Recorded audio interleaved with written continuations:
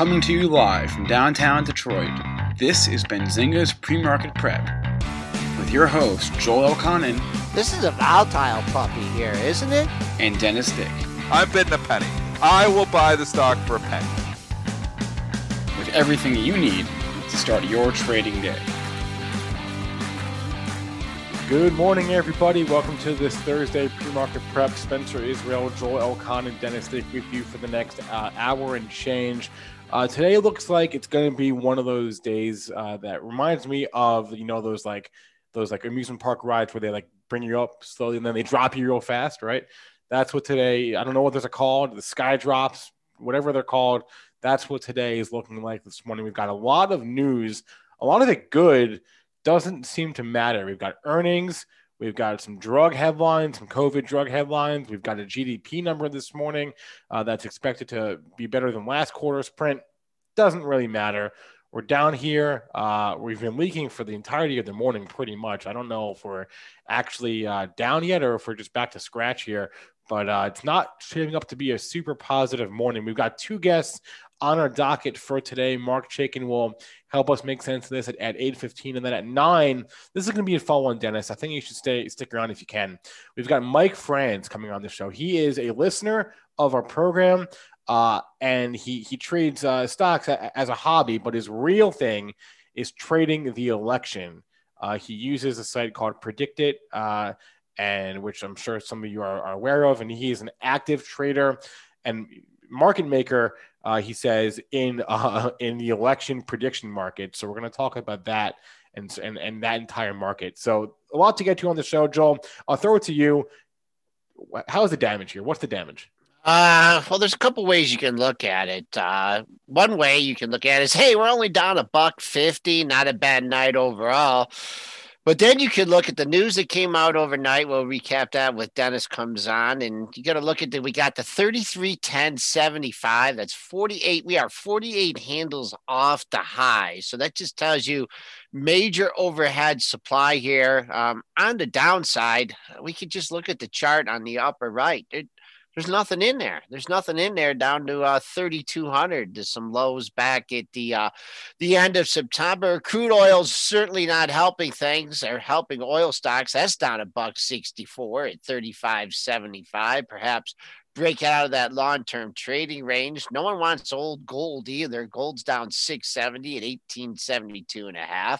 Silver continues to move lower towards $20. That's down 30 cents at 23.055. And then Bitcoin's down $105 at 13,275. That's kind of been holding in there, I guess, if you look at some of the other markets. But Triple D, you witnessed that rally last night and decline today. It just kind of leaves a little pit in your stomach, doesn't it? Yeah, it really does. And, just to put it in perspective here, so here's the overnight action. I actually tweeted this out too. But the overnight, what we saw from the news, we saw right around 5 o'clock, positive headline breaks from Regeneron on their antibody cocktail. Same one that Trump got. Positive study shows that it's helping significantly. We can dive into details in a minute on that. Positive news from Lilly on their COVID drug. We know that their COVID drug wasn't doing as well. They had some positive news come out in a journal on it. Had Novavax, UK buying 60 million doses of their drug. So lots of good news on the COVID drug front. You'd think that would help the market, and it did. And then you also had talks from Pelosi and the White House. So Dow Jones breaking that there's been talks between Pelosi and the White House on stimulus. So, positive news on the drugs, on COVID drugs, check. Stimulus, check. We had a M&A merger. We had a merger here this morning, check. So, we're getting the earnings actually have been pretty darn good. A lot of companies beating. And we get a significant rally overnight, which you would think we would. After all that, the big sell-off yesterday, we're like, this is going to help. And we're up 50 handles and everything's looking good. And then the leak. The leak started in the middle of the night. Europe opens, continues to leak. And not only do we get back the 50 handles, we are now in the red. So market gets everything that it kind of wanted. And it just sold it. And you can just tell there's an overhead supply issue here. Major overhead supply. What do we mean by that? There's so many people caught long, and they're using every rally to sell, and they came in with their selling shoes on, and they have not stopped selling here this morning. So that's ugly. The good news is you have a major support level coming up. The bad news is it's 60 points lower. I just tweeted 65 points lower, but we just dropped another 5 points. So it's now only 60 points lower. 3,200 S&P. Absolutely enormous. That's where we bottomed end of July. That's where we bottomed in September. That's where we hope we're going to bottom here if we get down there this time. I mean, we've come this far. Why not test it? So I've got my 3,200 buying shoes on. I will add some stocks to my portfolio at S&P 3,200. I hope it bounces there. There you go. That's the summary. Okay. 7-minute summary of the market. Also, though, you didn't mention, Dennis, we did set a record for new COVID cases yesterday in the U.S. So, and that's been the issue. I mean, we've known that's, obviously been the issue that's been driving us down. We've got fear that they're going to take extreme measures. I mean, if Biden gets in, do we have extreme measures? I think a lot depends on the election. Trump gets in, there's no way they're doing a mass, federal shutdown. But who knows if Biden gets in? I mean, Biden is wearing a mask and he's scared of COVID. So you don't know. The unknown of the election comes into that there as well. So lots of unknowns for the market. The market doesn't like unknowns, and that's why we continue to see every rally get sold. So selling the rip is working very well. Buying the dip, not so much. I mean, I look at that 3,200, and that may be like a little bit of a stopping point, but I couldn't. I mean, for it's trade, a big level. Yeah, it's a big. Are we level. getting there? Are we getting there? We're 60 handles away. Are we getting a 3,200? Because then you could short it, and you got a 60-point trade there. Do you think we get there? I do. Today? I mean, I don't know today. But do you think? I think we've come this far. Maybe we're going to chop it, but within the next few days, I think we test 3,200. We've just come so far. At least. I mean, it's hard to be a buyer, and I think a lot of technicians may be looking the same thing. It's hard to be a buyer when we're sitting at 3,260, when you can see that huge level that everybody else is looking at. It kind of acts like a magnet.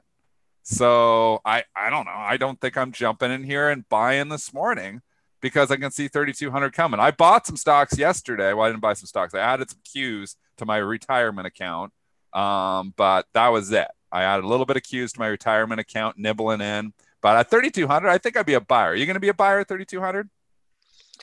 I'm not buying anything. Joel's done buying. You own everything. Yeah, I mean, I'm not. Market. You're a little bit higher cash. No, I just want to ride just like the next 3 or 4 months out, or the next 3 or 4 days. There's just a lot. There's just the COVID. There's the election. There's the reaction to the election. There's just and I don't want to overstate it, but it's just like, man, oh man, oh man. I wish things would calm down in a lot of different fronts, and I just don't think that's going to happen. But let's, we could predict, we could look at levels, we could say, but let's talk about stuff that we have finite information on, and we can analyze for our listening audience. And, Dennis, I'm curious about Dennis here. You said you had, I forgot the number now, 204 trades yesterday, but that was midday, I think. So that was I don't know where I ended up. I'm sure I ended up at 3. Did you climb out? Did you get a little green on the screen? I ended up green. Yeah, I climbed out of the hole. It was a battle, but I did get out of the hole there. So I battled hard all day. I think it was probably ended up over 300 trades yesterday. So I did a lot of trading. So, I mean, buying dips, selling rips, individually. But, also I'm doing the ARB, right? So, when stuff overshoots, I'm selling it short. When stuff, obviously comes down to my levels, or, to, where I want to be, or where it's away from the index too much, I buy it. So, it's different. It's not like your normal retail style. You got to have a lot of margin, at least, or you got to have a prop account to be able to do stuff like that. Well, I'm just curious, like, what you were thinking or doing, like, into the close yesterday, because Joel and I were on. It was pretty quiet until about 3:30. Well, I'll tell you, so I positioned myself overnight. And I bought Apple overnight, like at the close. I bought Apple at the close. I bought Facebook at the close. I bought who is reporting. I bought a pile of stocks that were reporting tomorrow at the close, like Activision Blizzard, Penn Gaming. I bought at the close. I bought Spotify at the close. All these stocks got bid up significantly after hours. I got out of them all. So that's just the alpha, extracting the alpha from that trade that I've talked about for a long time. I mean, even you look today, like look at Apple. Yep. Trading up. It's up almost $1. The market is trading down. There's 0.8% if you're relative to SPY on that. Even if you put it on versus the Qs, you're still making money. So, I mean, I do that trade. I buy stocks. Sometimes you do it earlier, though. Sometimes a couple. Yeah. I always say about 2 days earlier. And then this one you tie because I was waiting for you to because there's just all the big boys are reporting today. Yeah, so I bought them all. I bought them all, and I was able to sell most of them after hours. I didn't buy Twitter because I knew Pinterest would move it.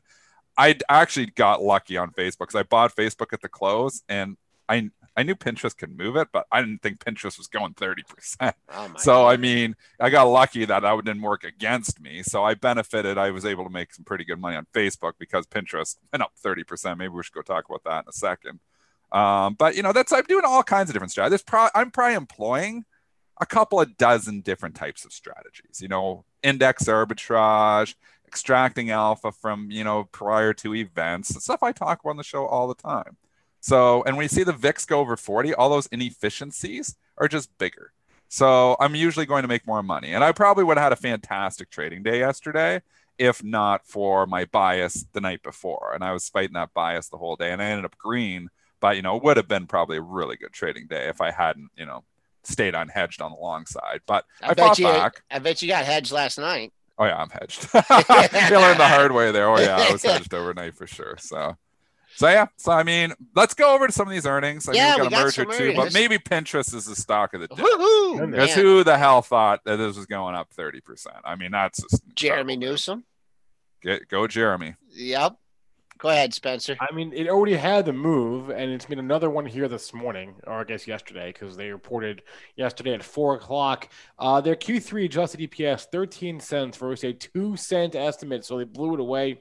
Sales of $442 versus $377 million, so they blew the sales away as well. Just a rock star quarter for Pinterest. Let me see how that compares to prior, quarter over quarter, year over year. I mean, they're killing it. They blew it away. They're killing it, and they're firing on all cylinders. Is it worth 30% more today than it was yesterday? I mean, this is ridiculous, but this is the market that we're in. Everything goes anywhere. Like price goes anywhere on stocks. You saw Tupperware going up 30% yesterday. You saw Hog going up 30%. So every day we get a stock that goes up 30%. Pinterest is the stock of the day. I mean, the pricing inefficiencies are all over the place here right now. Nobody knows how to price anything. Liquidity is lower because obviously you've got more volatility. Market makers are a little more hesitant to say, oh, I'm going to step in front of a freight train after we watch, what happens with Hog, after we watch what happens in Pinterest, after we watch what happens in Tupperware, TUP. So, it's hard to just come in here and say, I'm going to sell 20% up because this is overdone. Yeah, sure, it's probably overdone at 20%, but it goes up 30%. So they start going in one direction, they can continue to go. They punish the straddle riders in those cases. So I don't know would I be a seller of this if I owned it? Yes. Am I shorting it here up 31%? No, because these things can just get silly, and it already has got silly. So it's tough. Stocks making new all-time highs. I definitely don't want to be short them.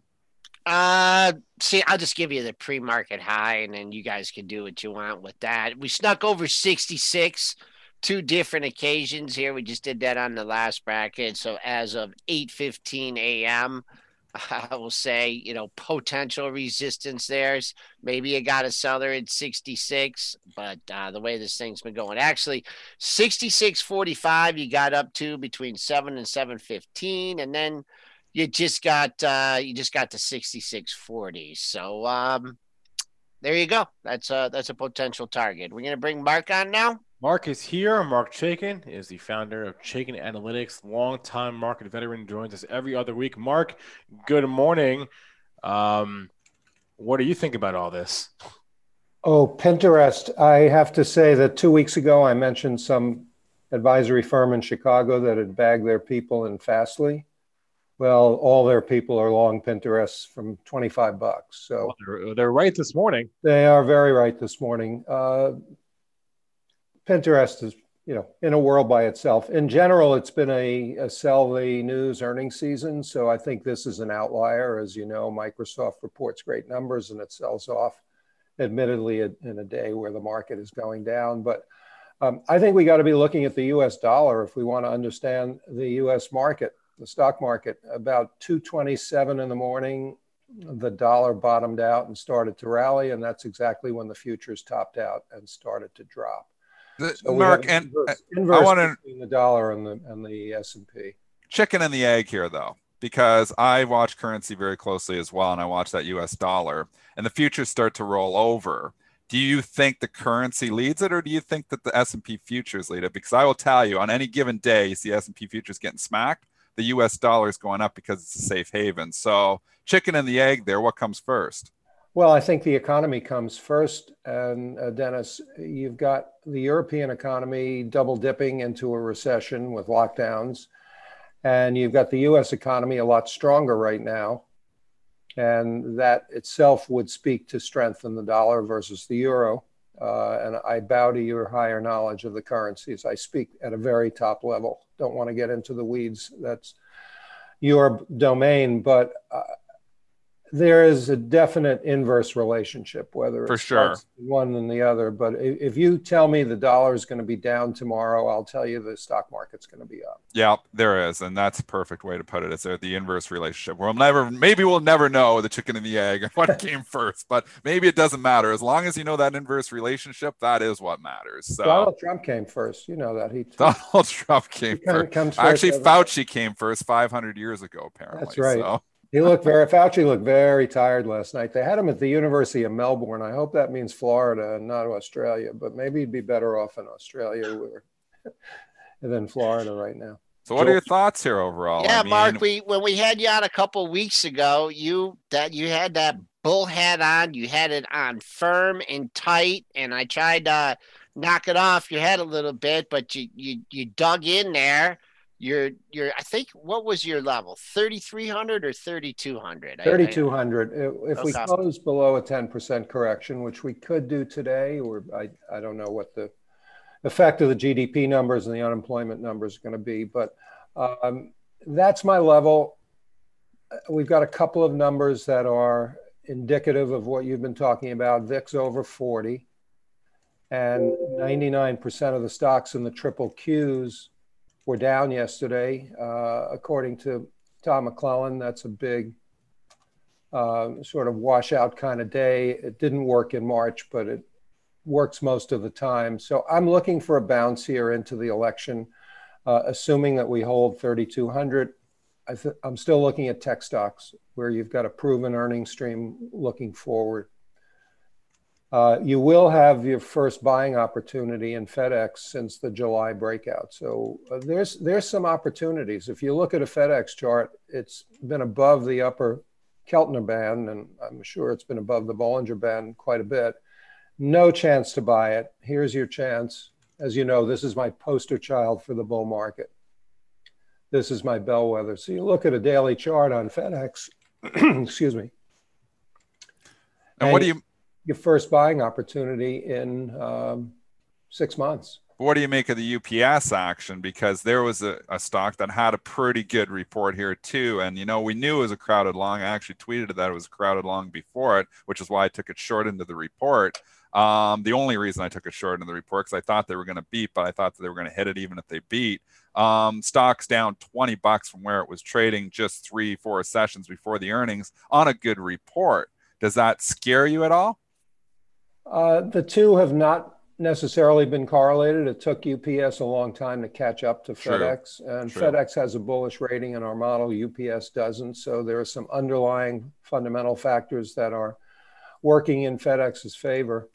But this is my old economy, new economy stock, and it's your first chance to buy it on a dip since July breakout. So these are the stocks I'm looking at to take advantage of this volatility. I will tell you, and we talk about this a little bit, that part of these wild moves are the fact that big money went long volatility surrounding the election. We know that. And the dealers are short volatility. So when VIX started to move up above 25, the dealers had a scramble. And you also had what they call the gamma trade, where the dealers are now in a position where they need to push the market around to readjust their positions. And that means pressure on the S&P.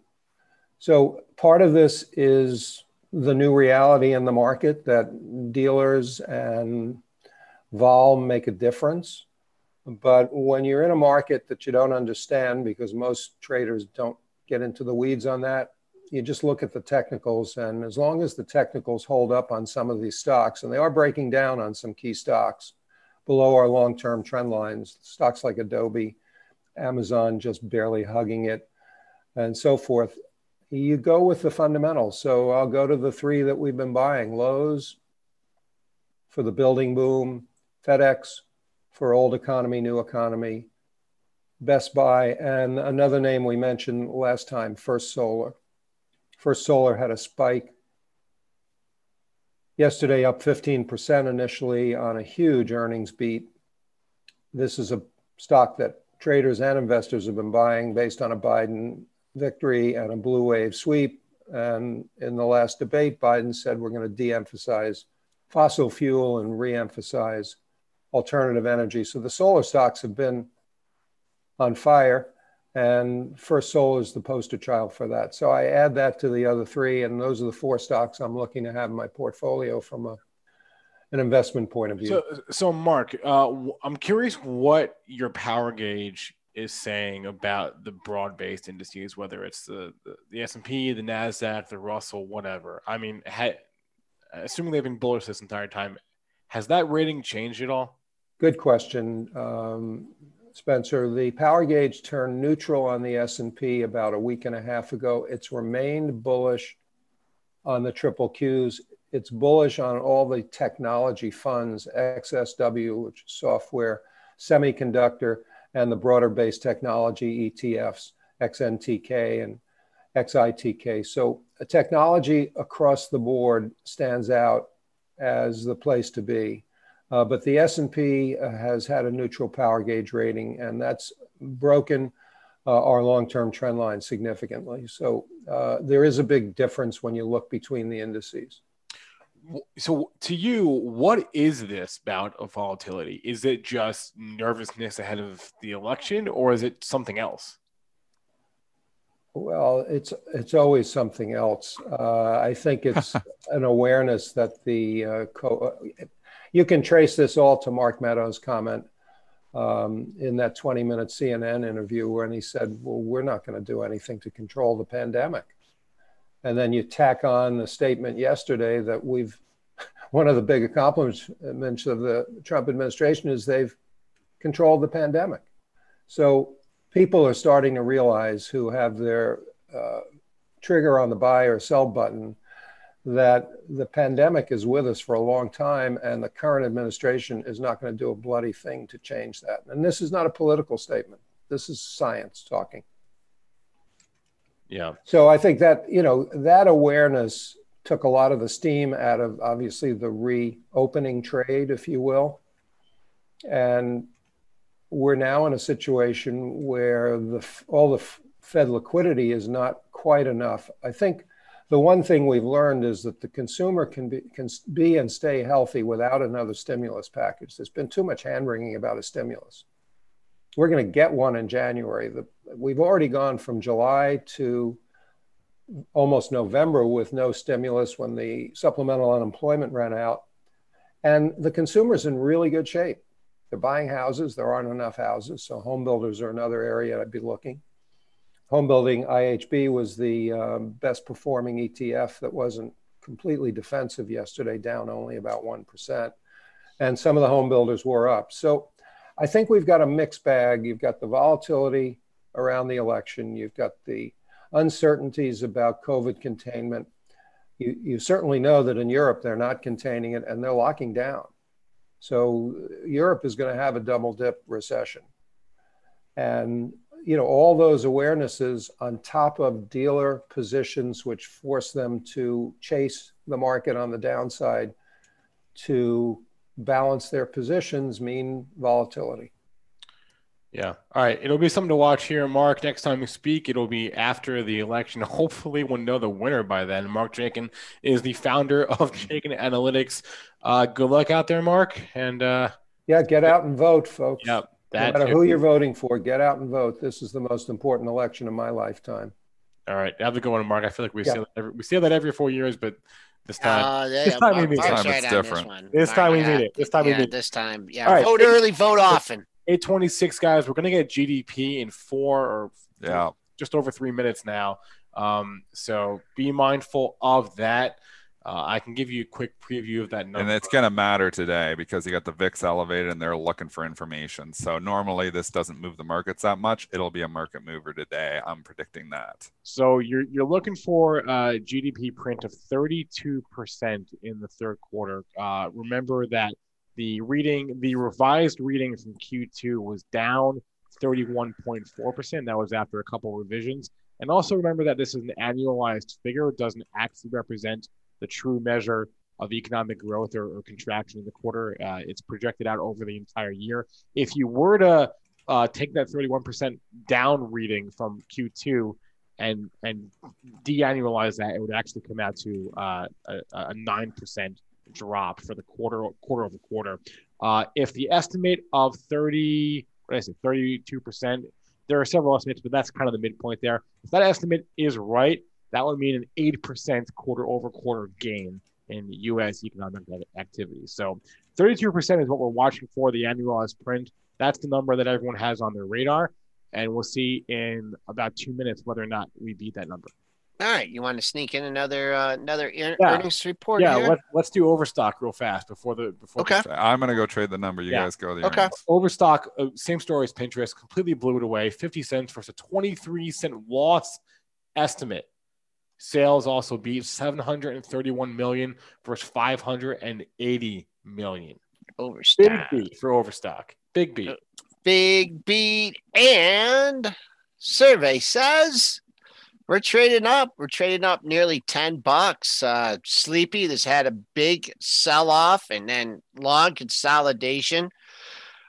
Big move for it. Where are you trading at? You're trading at 81.84, right? I don't see much there. I mean, this is what I'll do. I'll draw a little line in here just because there's so many highs here in this area. I'm not going to do the top one, but where does this come in here? There's all these highs right here. $85, 84.5, 85. I mean, you do have the one outlier when it went to 87.76, but man, it was a little bit of a top here. So I don't think I could chase it up here, buying it at 81, hoping to flip it out at 85 right now. A little bit of a seller at 82, but that's the big resistance for me today if the rally continues. And then also, you guys know what I'm going to do now. I'm going to look at this is when you absolutely had to own the stock and it fell out of bed and your 50% retracement is still up there closer to 95. So still some room on the upside for the retracement. So 85, 95 longer term. And right now, sellers at 82. Support just under 78. You can tell from the I'm sorry, 76, but you'd be buying it on decline if it got that low. But we'll keep these numbers up here, see if the rally can continue in Overstock. Let's go to the S&Ps here. Yeah. GDP, here we go here. Standing by for some numbers. Standing by live. Let's go to a 1 minute chart. You guys know I never go to a 1 minute chart, but if we get a little bit of action here. We also got jobless claims for whatever that's worth. That was better. That was lower than expected, so that's a good sign. But GDP, I see the release out. Someone make it easy for me and post the number so I don't have to go there myself. GDP first read from Ranger Rick Santelli, and what he's saying. Not much. Spoos are just man. Look at that, unchanged. Come on, let's do something. I don't think it's out yet. No, it's not out yet. We're at unchanged. Pre-market low comes in at 55.75. Your last after hours print was up at 32.74.75. But man, oh man, nothing yet. Jobless claims fall 40,000 to 751,000. So we got a little bit just battle on it. Spent so much trying to get out it unchanged. There we go. 33.1% is the annualized GDP gain for Q3. Remember, 32% gain was the number. So slightly better than expected, again, on the annualized Q3 GDP. We'll have to go actually look into the report and see what areas of the economy are responsible for that gain. So a slight beat, I guess, quarter over quarter, that comes out to approximately a little over 8%, little over 8%, or around 8% quarter over quarter, but 33% gain on an annualized basis for GDP in the third quarter. Remember, 32% was the estimate. So better than expected GDP, better than expected jobless claims. Joe, how are we looking here on the future? I mean, we can't get over. We can't get green on this. 63.50 was your close. That was kind of it was a weak close. They popped it up to 74.75 after hours. That was your last after hours print, and you rallied from there. But I don't know. I don't have a book open here, but it doesn't look like someone wants to move at 63.50, and that was your closing price from yesterday. So keeping an eye on that. Really, no movement off this number. Well, yeah, I couldn't have been more wrong. I thought we're going to give you volatility. And I was predicting volatility, like a big move, and this was actually S&P started to move less. It was hard moving around more before the numbers. So we have not moved. We've been in a 2-point range since this report. I was like waiting for a trade. Okay, which way are we going? Which way are we going? And we go nowhere.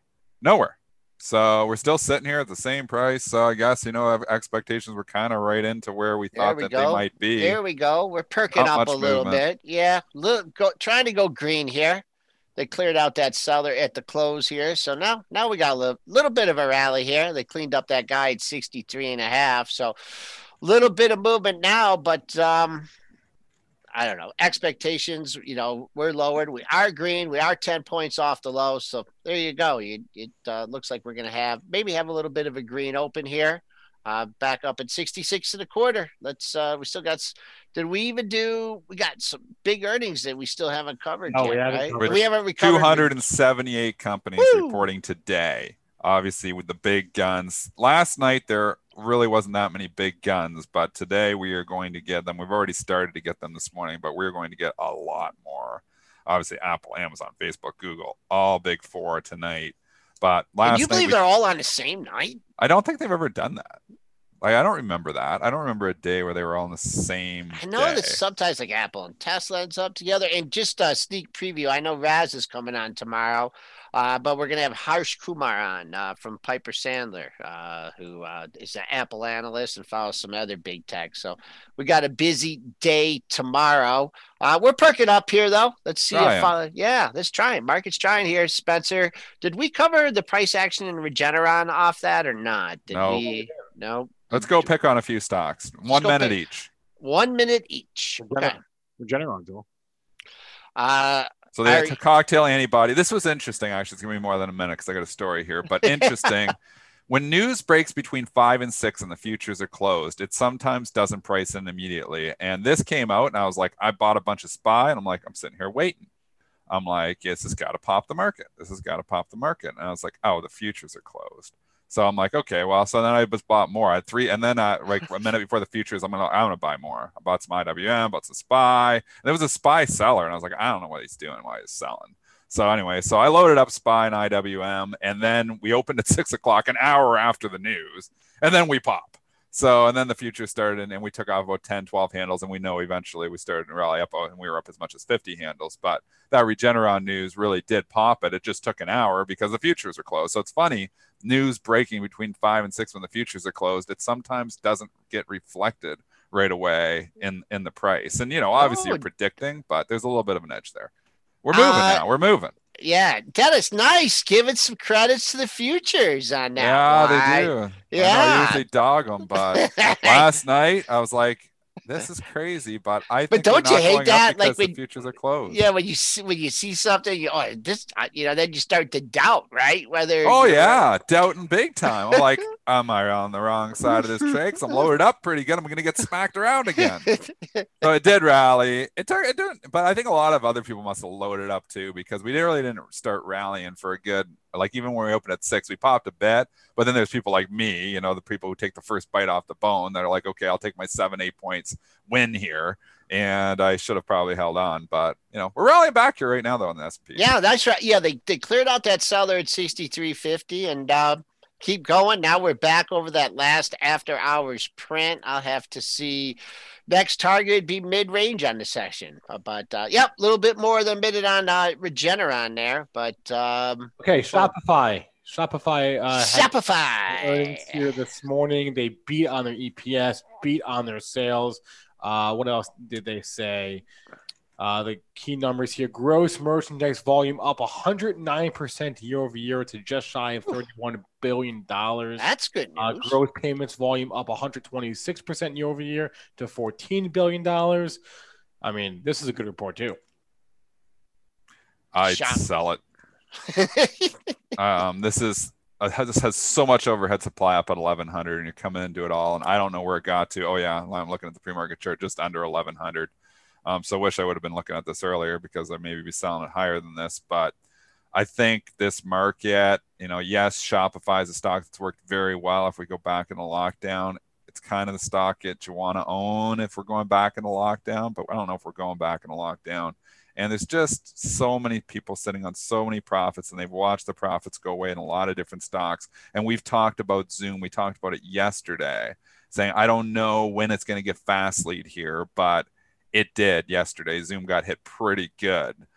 So, you had a tape that, a news tape that should be beneficial to Zoom really, but they were smacking everything. So many people sitting on so many profits in Shopify and Zoom. I think you got to sell into the rallies. 1088, that's what you hit, and now you backed off $30 on that one.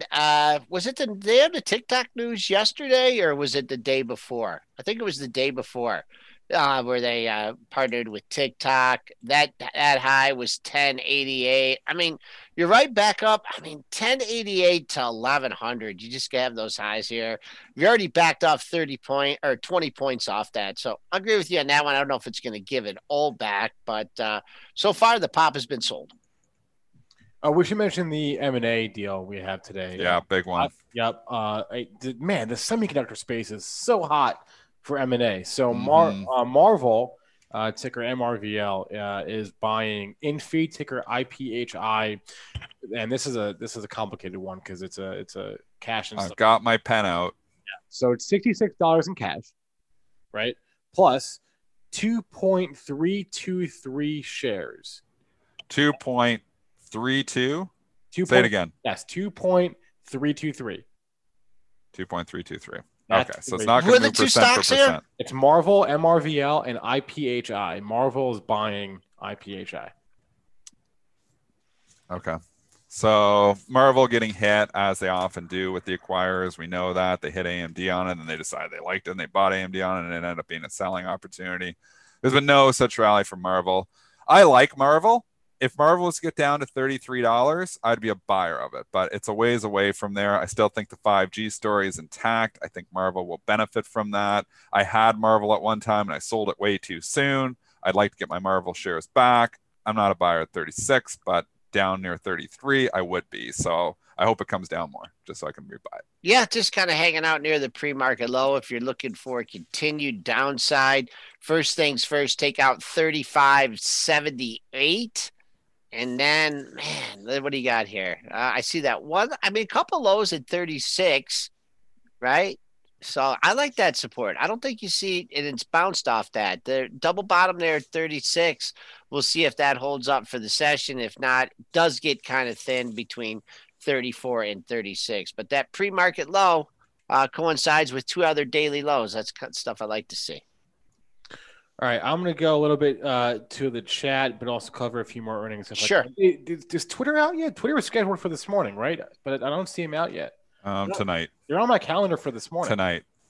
Tonight? Pretty sure it's tonight. I don't know why I thought they usually report in the mornings. This is why They do, but I think that they moved. They want to go with the big boys tonight. So maybe they want to fly under the radar. I don't know if that's good news, but me and Joel still on Twitter. I don't know. The one problem you got here now for Twitter is the Pinterest just blew it away. So the bar for Twitter is like, and obviously Pinterest and Twitter aren't the same, but they move together.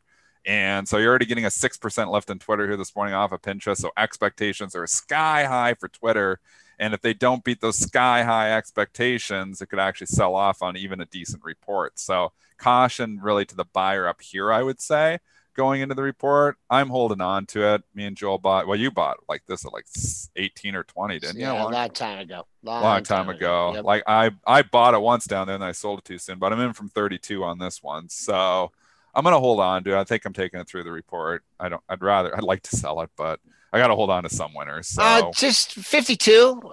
You smacked up there a couple times at 52. And when it got up here 2 days ago, I don't know if that was an analyst move or whatever. It was 51.51. So better hold up, get into that 52 handle and keep on going, or else you could see maybe a little profit taking ahead of the actual release. Yeah. Cannot hold gains. We get a gain, you sell. That's the way this market is working here right now. It is selling first and asking questions later. I don't know when the tape goes back to just buying the dip, but right now they are full on sell the rip mode, and they are selling every single rip that we get, including the rip that we just had. Yeah, the job data. Yeah.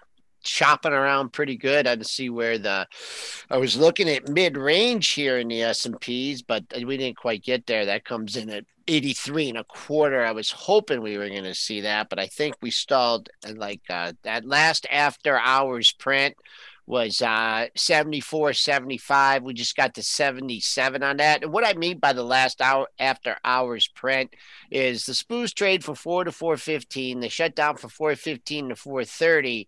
And then they trade for 4:30 to 5. And some people aren't afraid to sling some contracts around then. So that 74.75 got just above that area there.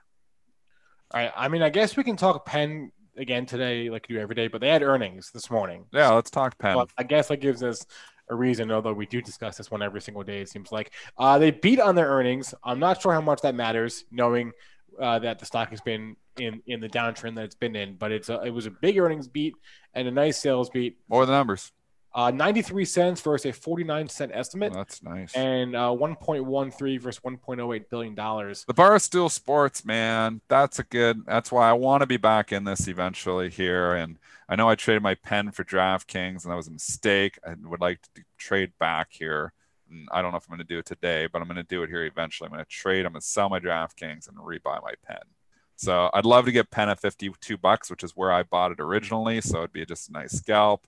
Like to, probably at that time, I'm probably going to sell out of DraftKings. So I'm going to trade my DraftKings for pen here eventually when it gives me the opportunity. They faded that. They faded it so far though. We're $2 off the high, 59.50. So I think you're going to have a hard time getting back up to that area the way, you sold off. Some decent volume, 53,000 shares have traded. If I'm looking at support, I'll look at the close from yesterday. That was at 55.59 55.59. How close did we get to yesterday's high? We took that out by a good margin, 58.91. But I still think you could use yesterday's. I still think that 58.91, 59 ahead of the pre-market high. So far it's been sell the pop on Penn Gaming. All right, I'm looking at the chat here for some more tickers. Oh, here's one. Yeah, Teladoc. All right. I talked this one up a little bit yesterday when I was on our midday show with Luke. Yeah, I was right. It was a good quarter. They beat handedly on their earnings per share and on their sales numbers, though they are still not profitable. They gave some guidance that I guess their Q4 guidance wasn't amazing. It was in line with estimates, and they gave some full year guidance as well. That was a little bit better than estimates. This could have got real ugly, and it didn't. So that's the good news here is that when that started going down, I looked at that report. I was like, man, this could be one that could get back $30. But it didn't. It gave back Well, actually, one time I guess I gave back over 20. Yeah, So that was quick. significant, about $20 a game off the original print, and then it's bounced back. So that's the good news. It has bounced back. I mean, there's a big merger here with LVGO, obviously, so that comes into play as well. Thickens it up to a certain extent because they have people like me who are willing to buy the Teladoc dip because I can sell LVGO really fast against it. So that helps a little bit when you got a deal on the table. It does mute the volatility to a certain extent from the risk arbs. But I mean, it's nice that it bounced back. So that's the good news. The bad news is you got all kinds of overhead supply at 230. Yeah, 230. It's kind of in the middle of nowhere. It's hard to make a trade on this. Yeah, I like this one. Last night I was taking on a dip. We were talking about this under 210. You had a 210 low back 3 sessions ago, 2 other lows in this area. If you bought it at 210, you're probably scratching your head when it went to 206, but it turned out to be a good level. We're back at yesterday. We're in yesterday's range, I believe. Yesterday's low was 220. 10, you're trading 220.20. So if you're looking for a repeat of yesterday, you gotta hold it off the open. I don't know. I don't think this is going to be too clean of a day in this thing. I think you get a chance to buy this, not anywhere near the pre-market low, but you might be able to buy this thing 214, 215, 216, the way it whips around, and no clear breakout until we clear 230. I want to go Gilead here for a second. This was not great. So the earnings were fine, right? The backward-looking numbers were fine.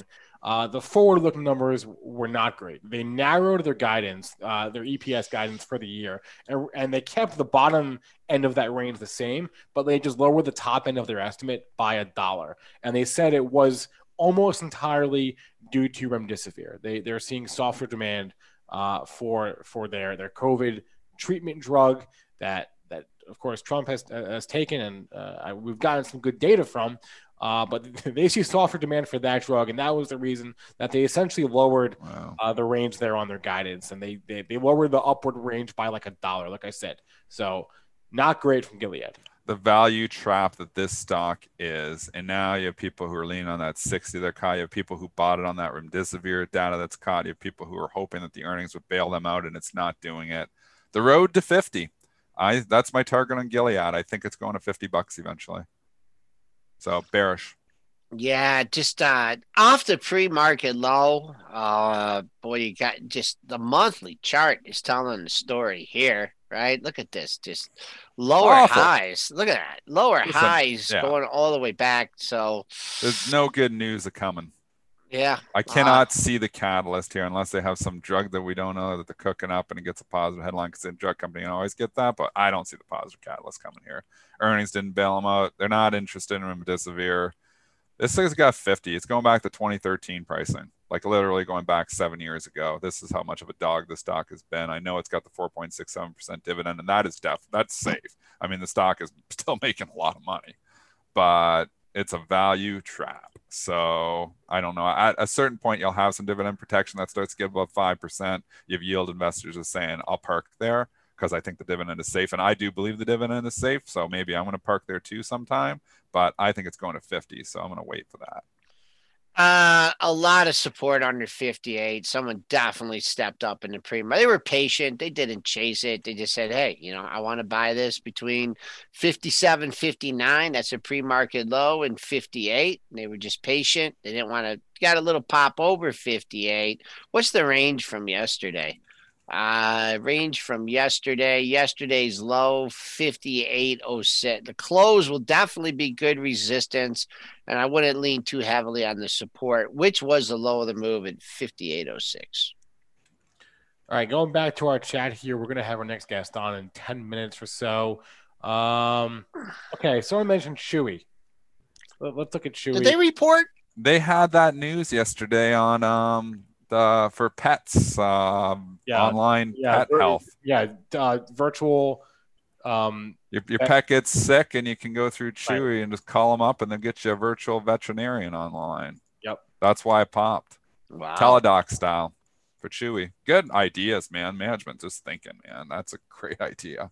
So I don't know. This stock just keeps firing on all cylinders. I don't see any reason to get full on bearish anytime soon. Yeah, that's smart. Yeah. Holding on from the gains from yesterday. Closed at the high of the session. Only one number to give you on the upside. Can we get to that old time high at 74.84? If it takes too long to get there and you chop, you might get a little bit of a fade. But that's what you want to see today. Big range yesterday, 3 day, 2 strong days. See if we can get that follow through up to the old time high. And I believe it backed off that day that it made the old time high. So made a new old time closing high yesterday. So really good number there at 72.01. I'm curious how you would both approach Activision Blizzard today. So they report after the close. We're coming off a couple of good headlines from the gaming and the esports area. We have Microsoft had good numbers from their Xbox unit. We had Sony blown away on their PlayStation 5 pre-sales. So ATVI is I guess the first of the major gaming developers to report. They're tonight, like I said. How would you guys approach this? It's really just gone sideways here for a while. I mean, I sold it just because I booked a gain. I was in from 50 because of Michael Pachter. The thing made a new high there at $80. I thought that was going to stop out, and actually then it made new all-time highs. I'd be a buyer of a pullback if it gives it to you. I don't know. This is the kind of earnings season that you have good earnings. Their stock necessarily doesn't go up. They don't always go up on the good earnings. So I think the earnings are going to be good, though. It's just a matter of whether, they sell off on good earnings like they have in a lot of cases. So hard one to predict. I'd be a buyer if this thing got down in the low 70s, but I don't think it's getting there anytime soon. And Dennis gave you a potential support here.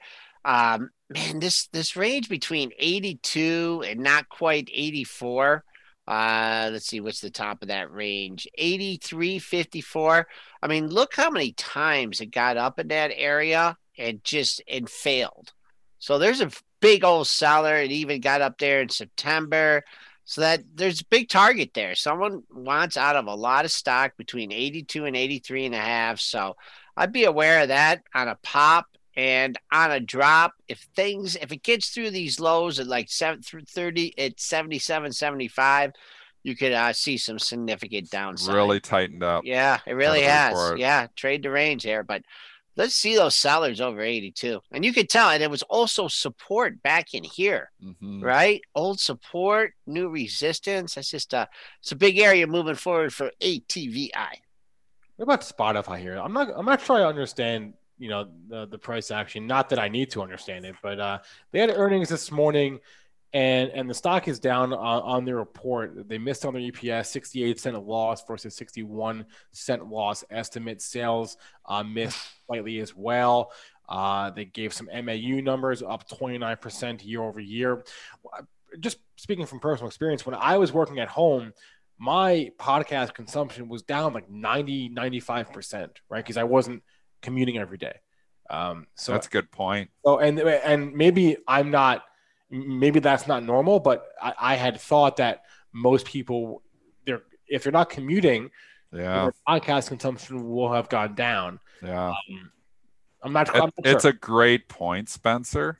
That makes me, because you think, oh yeah, this is something that people do at home. Oh, I get a Spotify, I can't listen to music while I'm staying in lockdown. I'm sure there was a few of those people.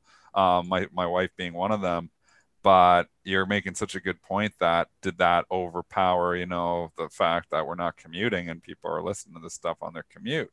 So, I mean, that's probably a reason why that the earnings just weren't that great. They're hitting it, and rightfully so. I mean, they missed, so they should hit it. The MAUs were still up significantly, 29%, so the company's still growing. I'd be a buyer if it got down near the 220 to 230 area, but that's a long ways away. I think you're going to find buyers earlier than that, though. So I think you'll find buyers on the pullback. Trading right on the lows of the pre-market session here, and I would say 260 was one low. I'm looking at this one low at 257.32. I think if that doesn't hold, I think you're going to get a quick look at 250. So keep an eye, $2 down from here. That's only one low in that area.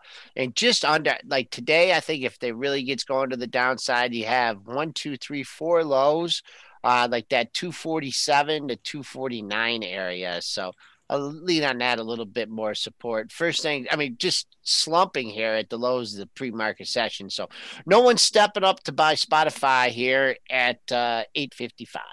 Yeah. Bunch of tickers from the chat trying to get to as many. 1 minute each. Let's go. Let's get 5 in. 5. We'll get 5 in. Okay. I mean, Zoom. I don't know if you guys talk about this. Sell our rallies. Next. Okay. That was this one's Joel. We just go back and forth. I did that one 2 seconds. How you doing? RKT. We're asking about this one all the time.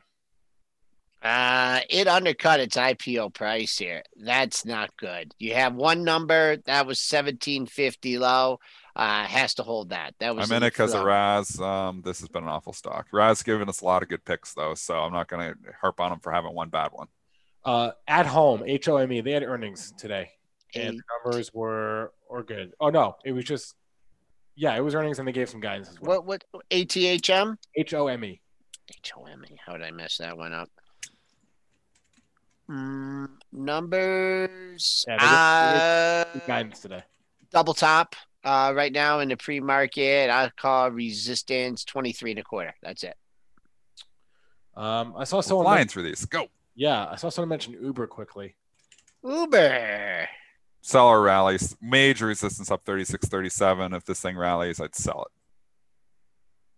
it. Next. We'll just go back and forth. We're not giving 2 opinions. Better hold 33. Better hold 33. Palantir, PLTR. Oh, I like this one. I want to take this one because I actually like this stock. I'd buy a pullback on this one. There's not a lot of stocks I'd be buying pullbacks on. This is one. I like it that's consolidated nicely. Wow. Didn't see that lower 10s, I'm a buyer. Right there. We were talked about 50% retracement. It got over there. Nice. You got to get rid of that guy at 11. 2-day guy or gal, 2 days in a row, stopped at 11. Joel, this is or Dennis, whoever answers this is a tougher one, lower price one, but see if you can have it level. Triple U. This is a smaller one. It's moving up today. I know nothing about these. Heavy volume, small cap. Above our pay grade. This is just $2. These penny stocks that take off on headlines, they usually end badly. So they go 2, 4, 10, and then when you look back on them 6 months, they're back to 2. So you book the gains while you got them. Figured I would ask. What man? Jemiah, I'm seeing JMI everywhere, so I'm just going to start cherry picking them here. Okay. This wasn't this Citron. Didn't he say $100? He's bullish. Yeah, I think he came out with $100 price target there. I'd be a buyer pullbacks JMIA just because Andrew left is bullish. Only reason. So's Gene. Gene talked about this one too. 15. So if you get this on a pullback here on an ugly day today, this is one I would start looking at. Yeah, I see good 15. I like this one. I wouldn't sell it. No. Needs clear 20. I'll give you the upside there. 20 was a high, and then you just missed it before. So that's your next breakout in JMIA. What about Carvana? They report after the close today. Oh, after the close? I thought it was this morning. Or maybe they're not out yet, so maybe. No, it is after the close. I read it wrong. It's after the close. VNA. CV. Is that tough? I'm not taking it into the I was actually long it last night. You got so lucky on that one, Dennis. You had that 235. Yeah, it's like the 25th lunch he owes me. Oh my Lord, look at that. Man, this in the middle of nowhere and it's got earnings coming up. Ask us tomorrow. Yep, exactly. Pass. Well, all right. Let's do one more here. NEO, and it's trying to make new highs in this tape. The stock is a monster. I'm holding it and I'm holding on, and I love the fact that's up $1. I love the fact that the stock cannot make new lows. 25 would be my stop. Starts cutting up down through 25, then you probably got to hit the sell button. But man, as long as it's about 25, this stock looks like it wants to break out again. I think it's consolidation to go higher. I think if the market eventually turns, this stock's over 30. Little seller at 29, all-time high 29.40. I want to bring on our guest now. Dennis. Okay. I know you've got. I'm staying. But this is going to be a good one, I think. Mike Franz is his name. He is a listener of the show.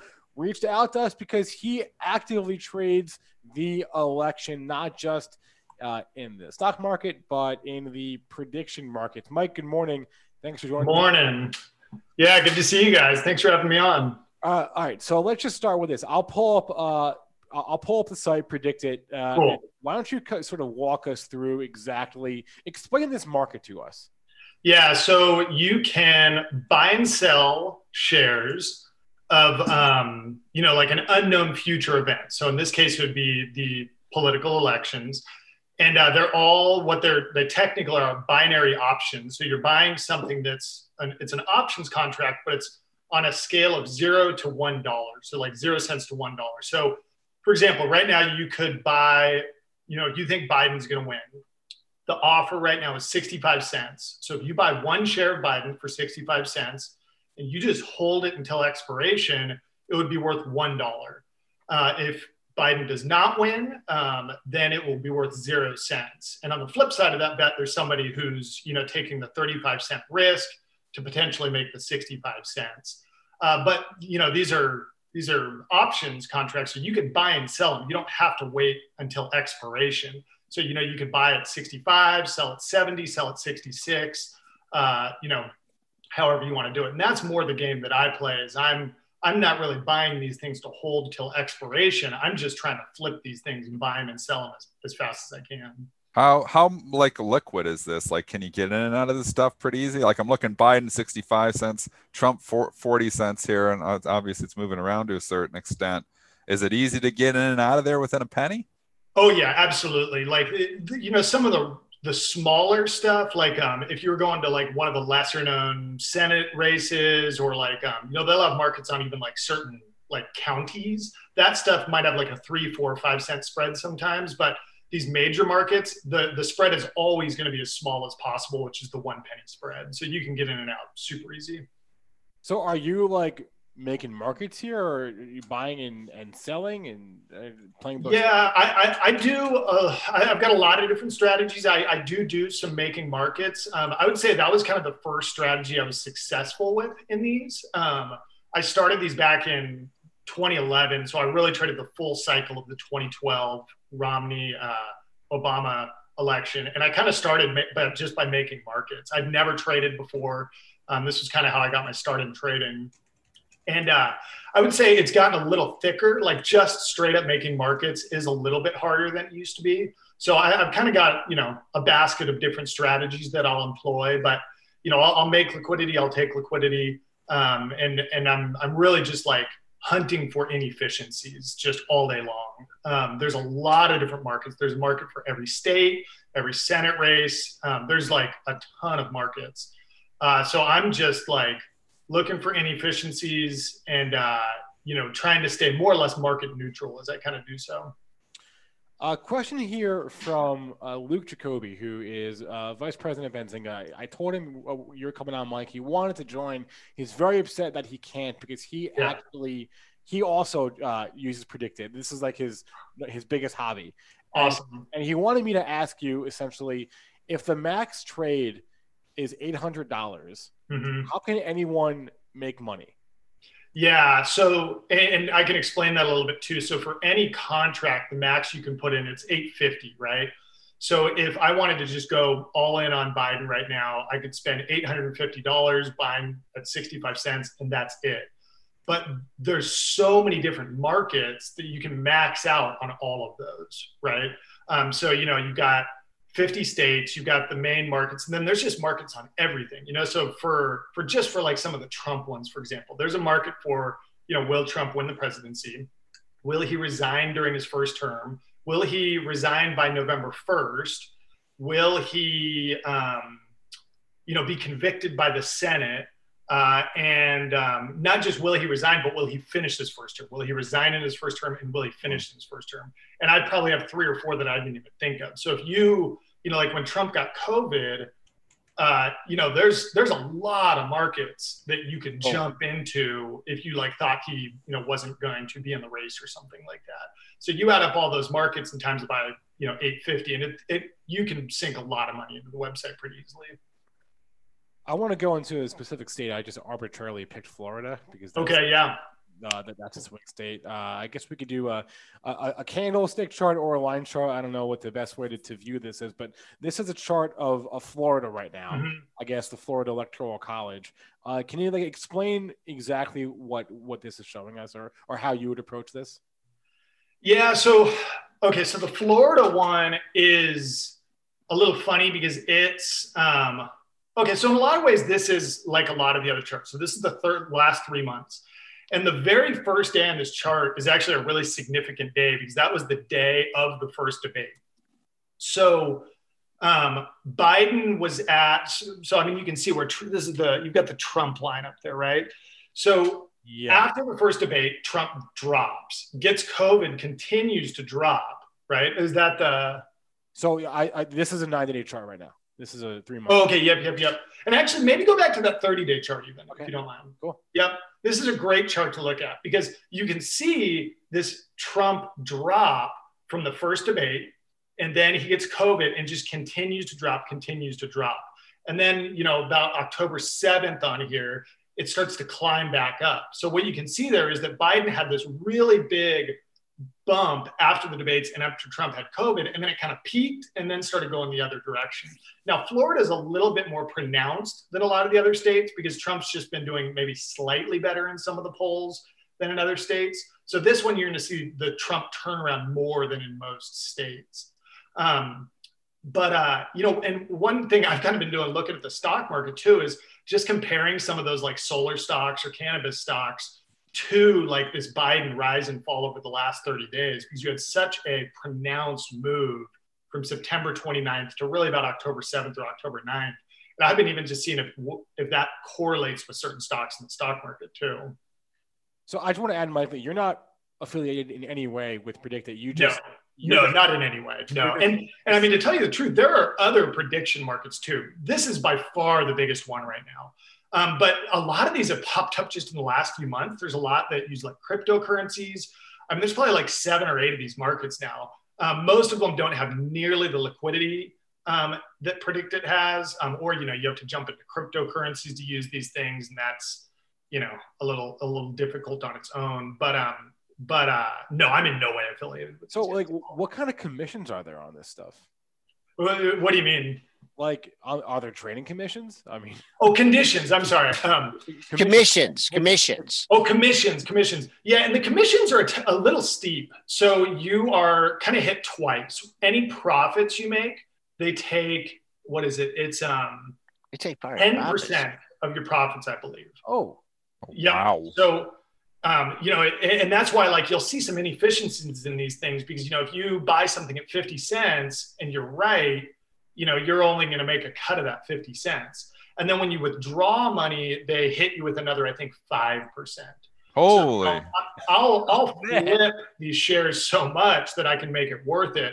But if you're just going to jump in for the next week for the election, you might just be scraping back your commissions. If you're hard to beat it with they got the edge right there. That's a huge house edge. No kidding. Taking on those profits. And on some of these other sites, they all have different commission structures. Some of them are a lot more favorable than others, but some of them, I mean, you get into crypto stuff and sometimes the fees can be high just because of something like the Ether gas price, right? Which I don't follow stuff like that too much. I only know about it because of these prediction markets. But part of me suspects in, like the next few years, this might become much more mainstream. You might have a big drop in the commissions because, I mean, there's no reason that the commissions should be this big. It's almost because these guys kind of have a monopoly on it right now. Wow. Mm-hmm. So, okay. So this isn't your first go around, right? This isn't your first presidential election that you've traded? Correct. Yeah. Yeah, I would say this is really my 4th go around. So I did 2012. I mean, it was on a different site back then. It was called InTrade. Traded the whole election cycle, started like Thanksgiving the year before, traded the primaries, traded the election. Actually just started with $10 in my account and kind of like built that.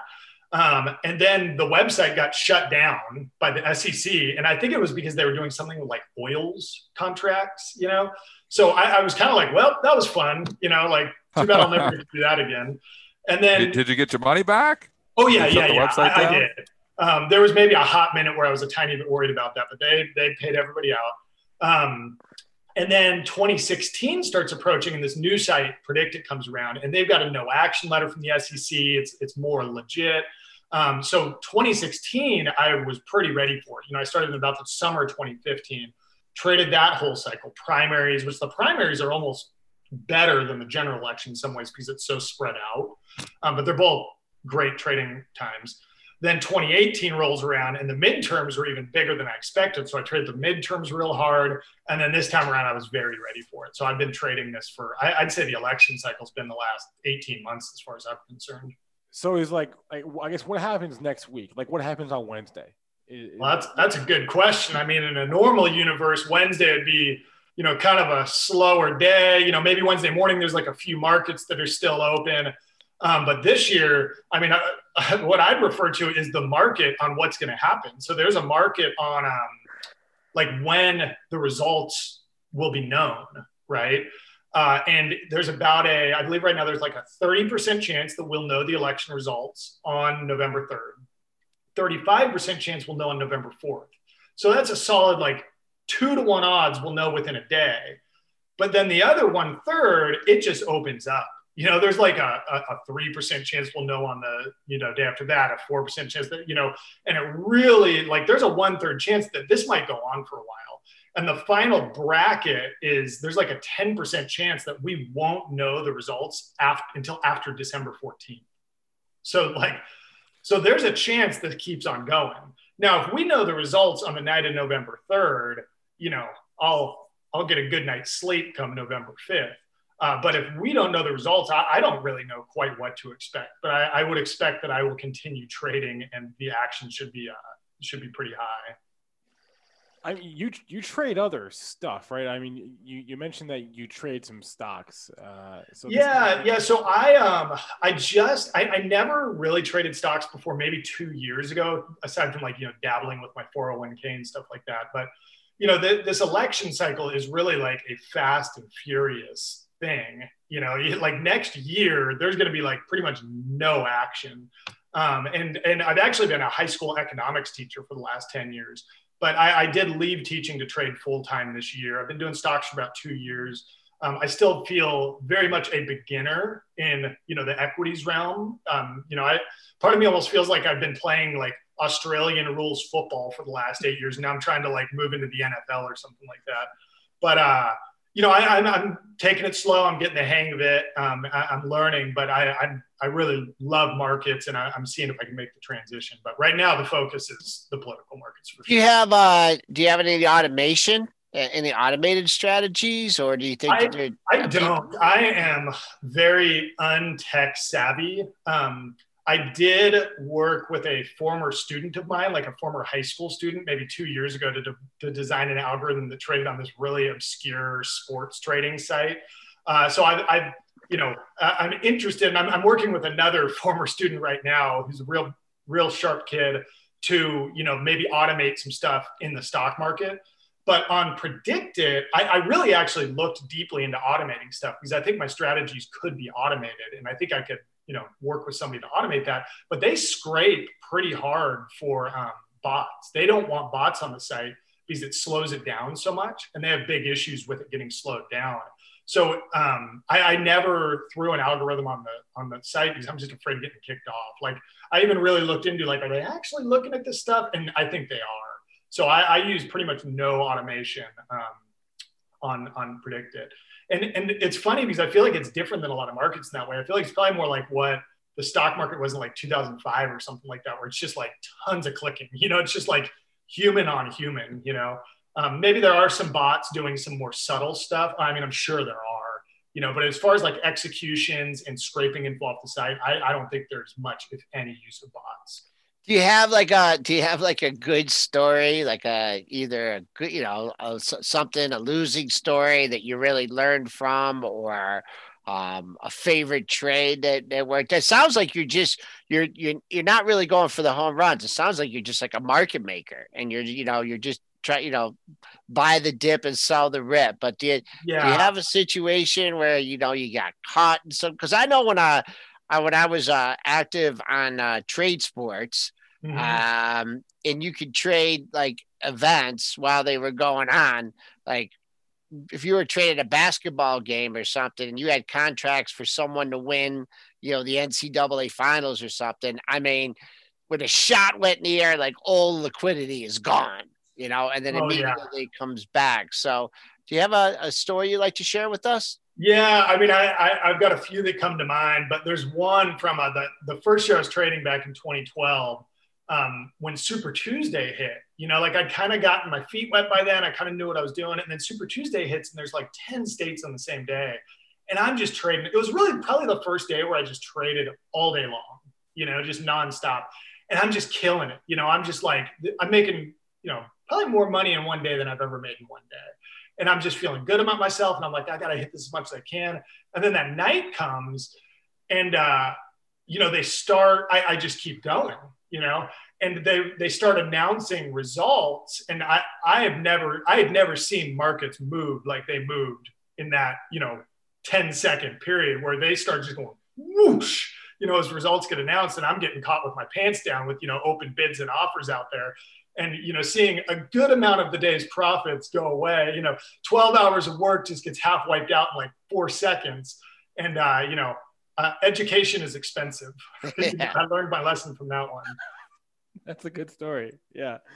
Yeah. And that's a good lesson. Education is expensive. Yeah. I mean, I had no idea this market was as active and structured as it is. So this has been eye-opening for me. I hope our chat and our listeners have gotten a kick out of this because I've enjoyed this. And I guess we'll see what happens next week, one way or the other. But Mike Franz, thank you so much for joining us today. I really appreciate it. This has been, like I said, an eye-opening interview for me.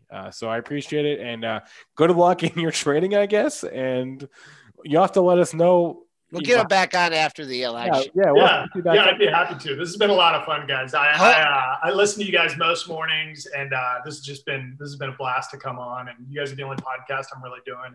And I'm going to go into a trading cave for the next week and see what happens. Definitely want to know how things shake out for you in the next week. So I have to have you on after the election. Mike, thanks a lot for coming on today. Yep. Thanks, guys. Oh, man. All right. See, Dennis, I told you would enjoy that. That's fun. You did. Those commissions, though, I was like, holy mackerel. I was like, I don't think I'm opening an account anytime soon if they're taking that kind of juice on. Make some good money. Just some juice there, Joel. Yeah. The house, right? The house makes the money. But we kept you super late, Triple D. Things have kind of calmed down here a little bit. Looked like we're going to have a green open. Any final comments? Sell the rep.